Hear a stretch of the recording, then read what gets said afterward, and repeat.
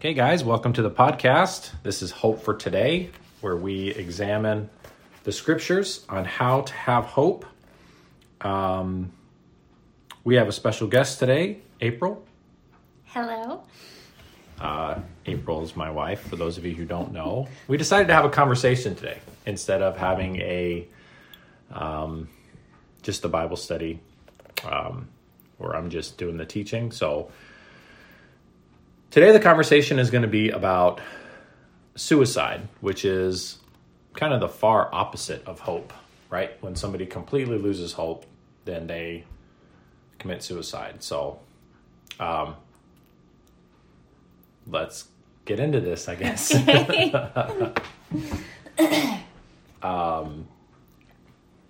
So you have had more exposure to this since we've moved here. Yep. You've been called on a couple of times Yeah. to deal with people who have attempted suicide. Yes. And I think how do you think that has spurred your study on that? So living in Toronto, where one of the few independent Baptist churches that are in the city limits, if not the only one, that one or two or three, COVID's kind of changed some of that. But so I will get calls. I've gotten 2 calls from people. One was a young man who attempted suicide, and I visited him in the hospital and prayed over him, and He didn't make it. he didn't make it. And then the second one was about a year or 2 later of a young lady who attempted suicide and was in a recovery hospital. And she was a Christian, and she and I had a really good conversation. But I think that for me, you hear about suicides occasionally. Maybe a famous person will commit suicide. Occasionally you'll see somebody commit suicide on a TV show or a movie or something like that. So I've really tried to dig in just because it seems like something that's going to be a part of ministry here. And that's not something you studied in college or really, I would say, even had any experience with up to this point. No, not really. I mean, we've never had anybody personally commit suicide that we were close with. We've known of people who have, but not... You've not had to counsel someone in that position. Right. So,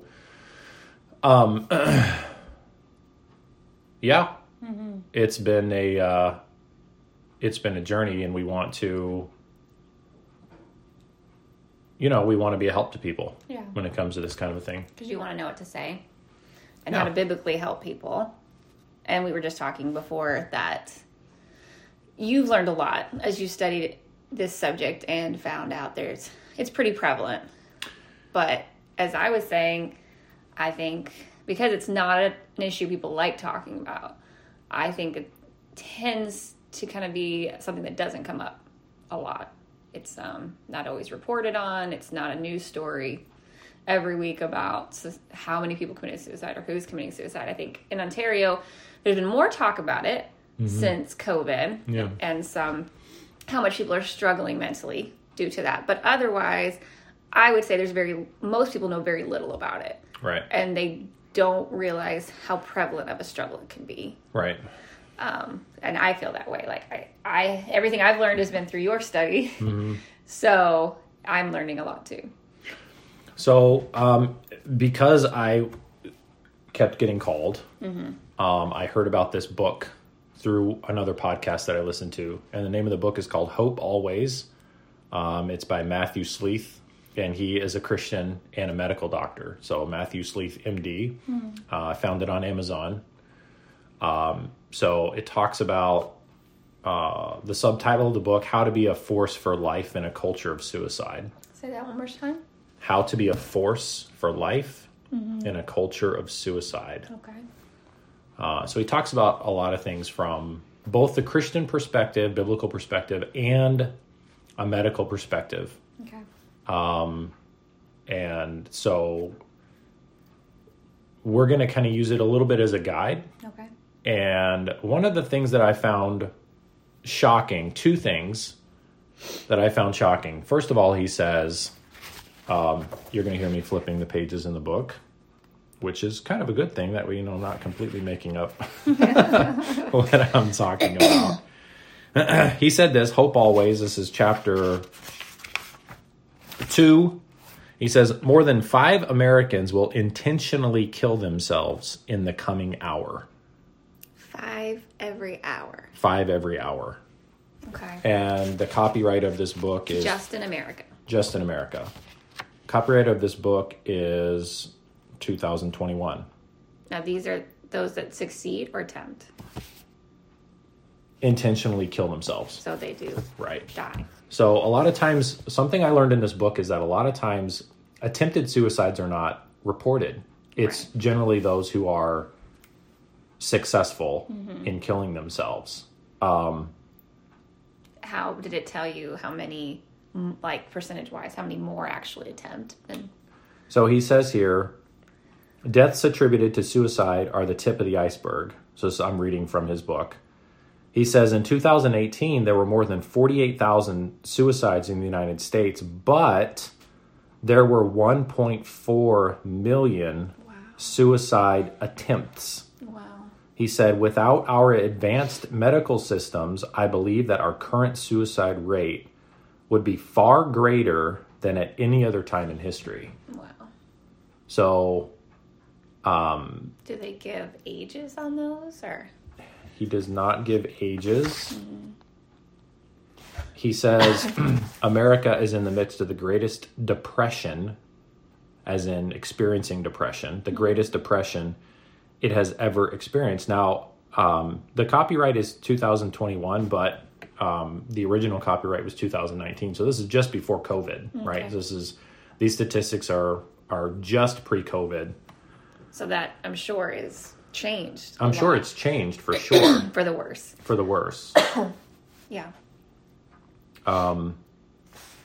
He says, he compares it to the 1930s in the United States during the Great Depression. Okay. And it said, he says here, the suicide rate during the 1930s alarmed the nation then, just as many are alarmed today. And he, obviously the medical advances from the 1930s to now to 2020s a lot is significant. So he said if we were to take the suicide attempts from now and go backwards, he said that we might see a death toll as much as 1.2 million. So imagine, 1.2 million people a year dying of suicide just in America alone. And so and sadly, I think, like, sometimes I'm curious about the age, because sometimes I think people think this is mostly, I don't know. Like, I guess when I think about it, I probably think of, like, more middle-aged people.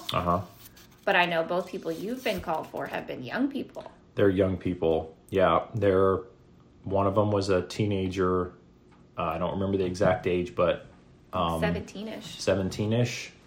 The young lady was a late teenager, maybe early 20s. Which is shocking, because you kind of think of young people as, like, full of hope and... Right. But it affects everybody. I don't know, like you said, we don't know the percentage of which age, but... Right.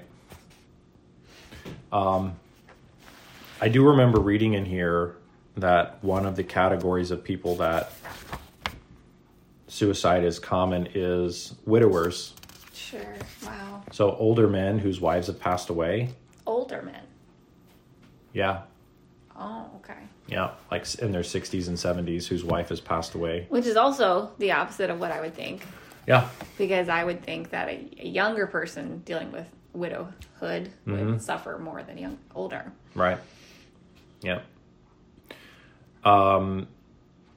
And he also talks about, this book's really shocking, but I feel like that it's really, really important because suicide is kind of the end result of depression. Okay.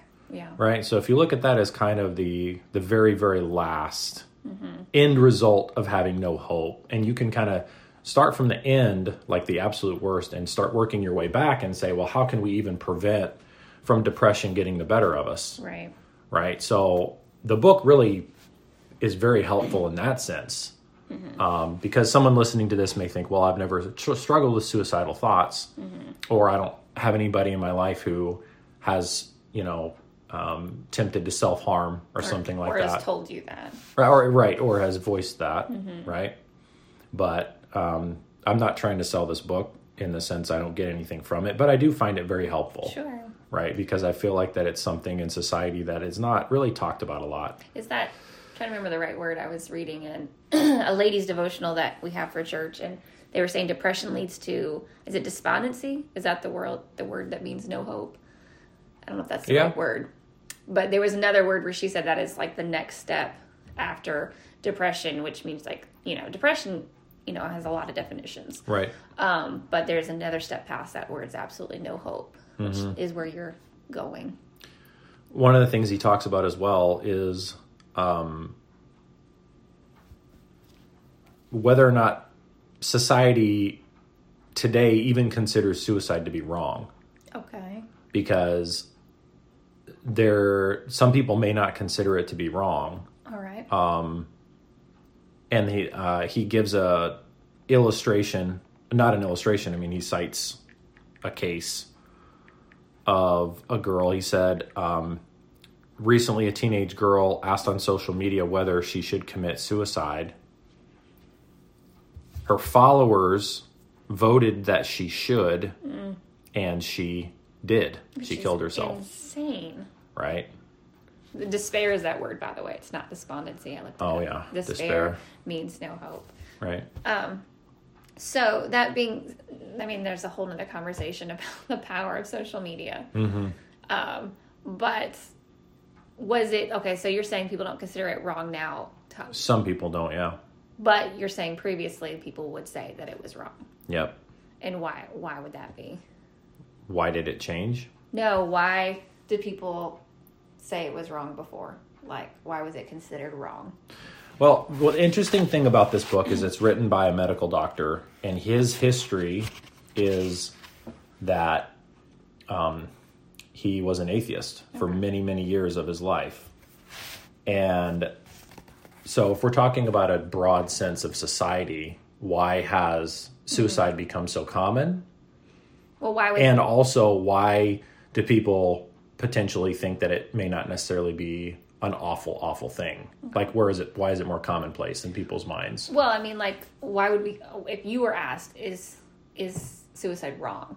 What would you say? I would say yes. Because, and this is the point I was trying to make, where he's talking about things. He's giving his opinion as a previous atheist versus Christianity. Right. And obviously the title of the book being Hope Always. Christians believe that life is sacred. Okay. Right? So we believe in God. We believe that we are not we personally, individually, we are not a mistake. Right. Right? The world is not a mistake. My life here is not a mistake. There is a purpose for me being here. There is a God who loves me. And yes, I may lose my way. And yes, life can get dark. And we can make bad choices, and that can cause things to get even darker. But the ultimate for the Christian is that there is hope. And if I can just read a verse real quick. 1 Corinthians 15 is talking about the resurrection of Christ. And it says in verse 55, O death, where is thy sting? O grave, where is thy victory?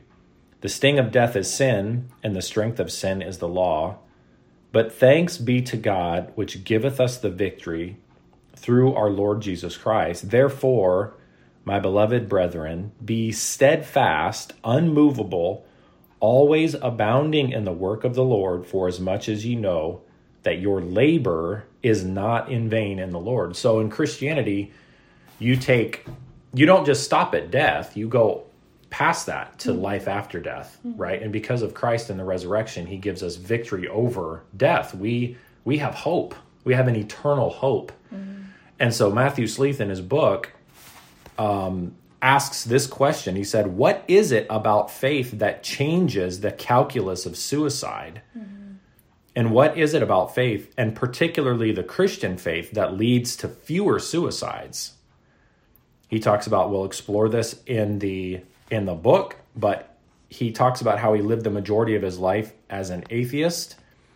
And he said, for instance, a core belief of atheism is the acceptance that the universe, our planet, and all the life on it came into being by accident. If there is no God, then no God and no plan was ever involved in the creation of anything. The end point of this philosophy is that you and I are the result of a fantastic series of accidents. In short, we are all a cosmic mistake. Yeah. So when people are asking, why should I continue to live if I'm in this much pain? If there is no God and you're just an accident, then why does it matter? Well, and I was thinking, as you were answering, why would we consider suicide to be wrong? And I think, on one side, it's like we believe, obviously because we believe in God, we believe that God created us.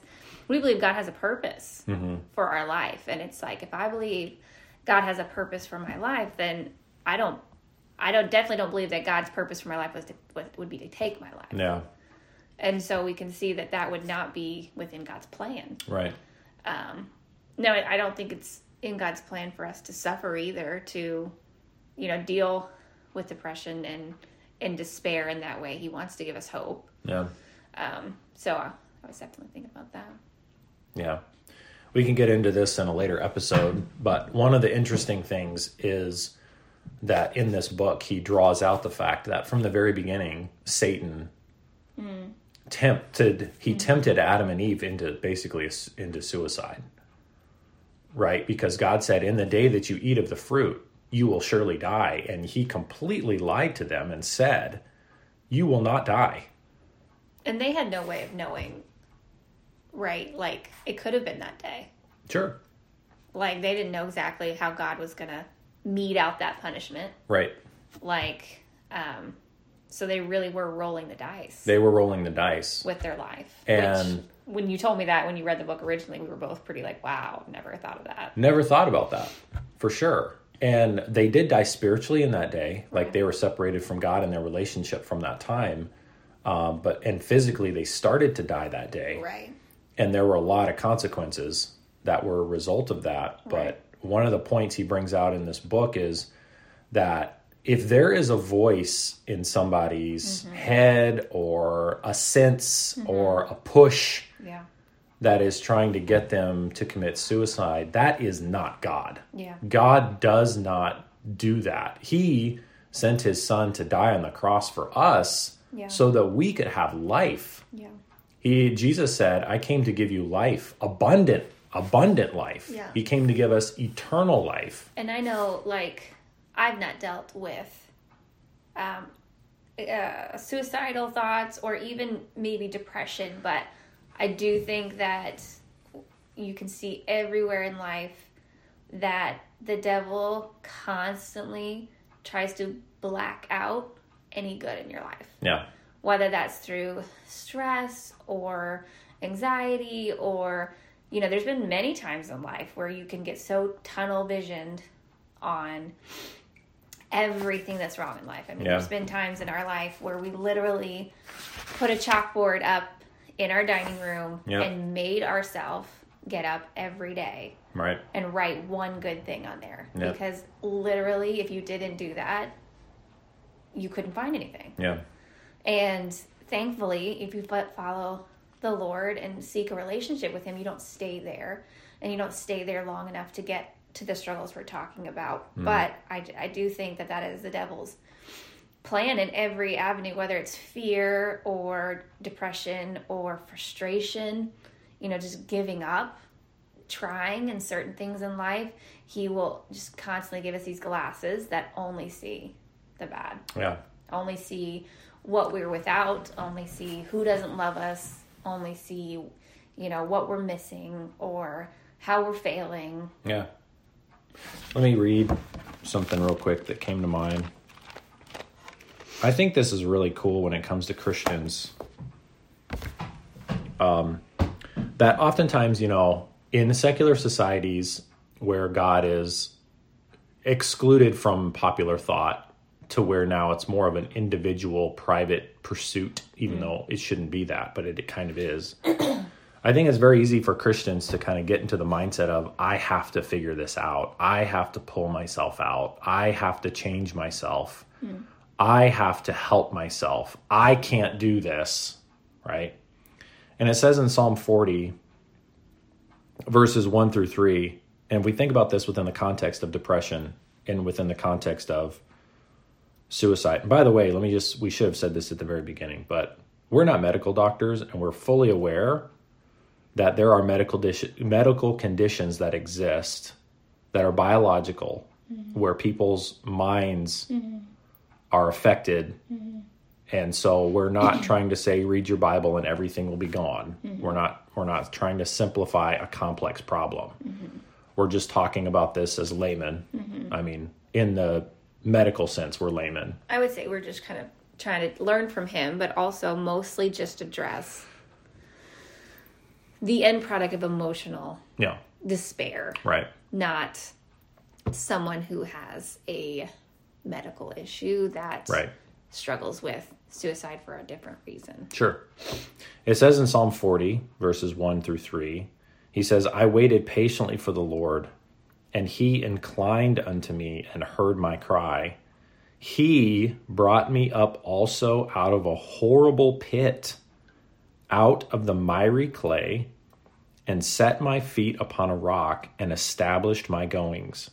He hath put a new song in my mouth, even praise unto our God. Many shall see it and fear, and shall trust in the Lord. Verse 4, blessed is that man that maketh the Lord his trust. And you can just see where the psalmist, Psalm of David, it says, Psalm 40, he cried out to God. He prayed to God, and God is the one that came to him and brought him up out of that pit, right? And I think that, when it comes to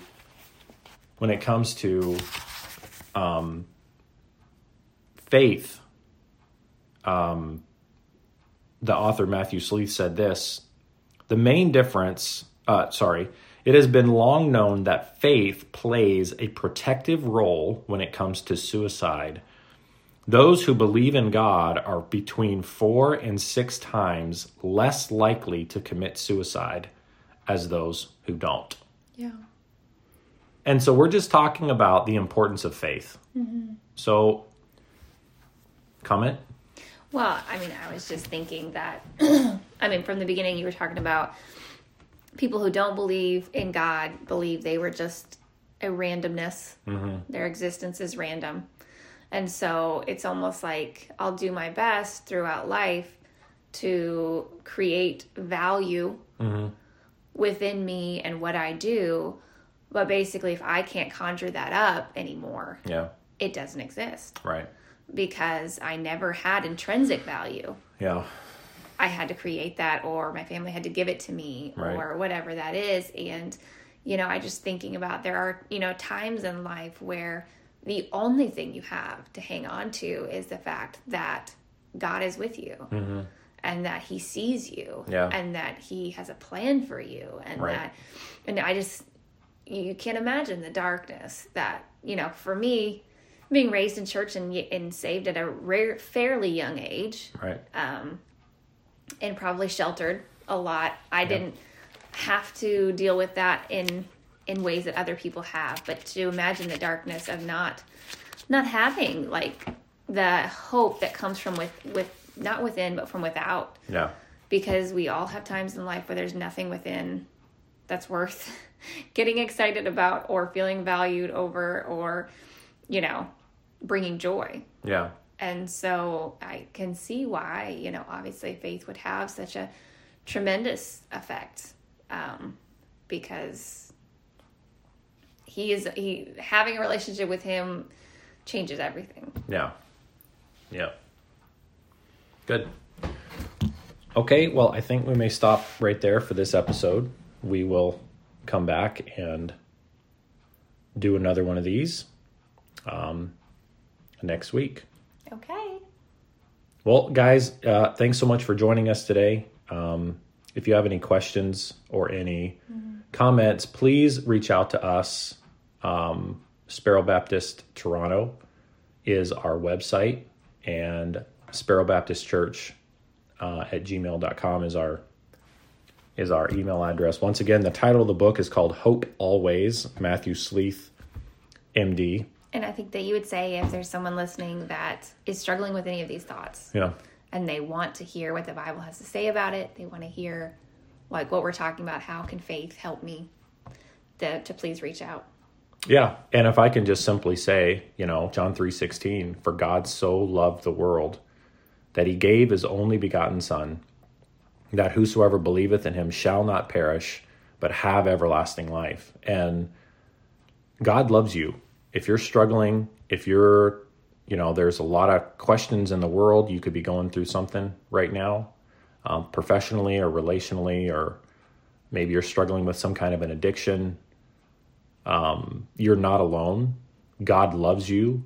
God has allowed a little bit of pain in your life to bring you to the point where you can find that truth that transcends reality, which is himself. And God loves you.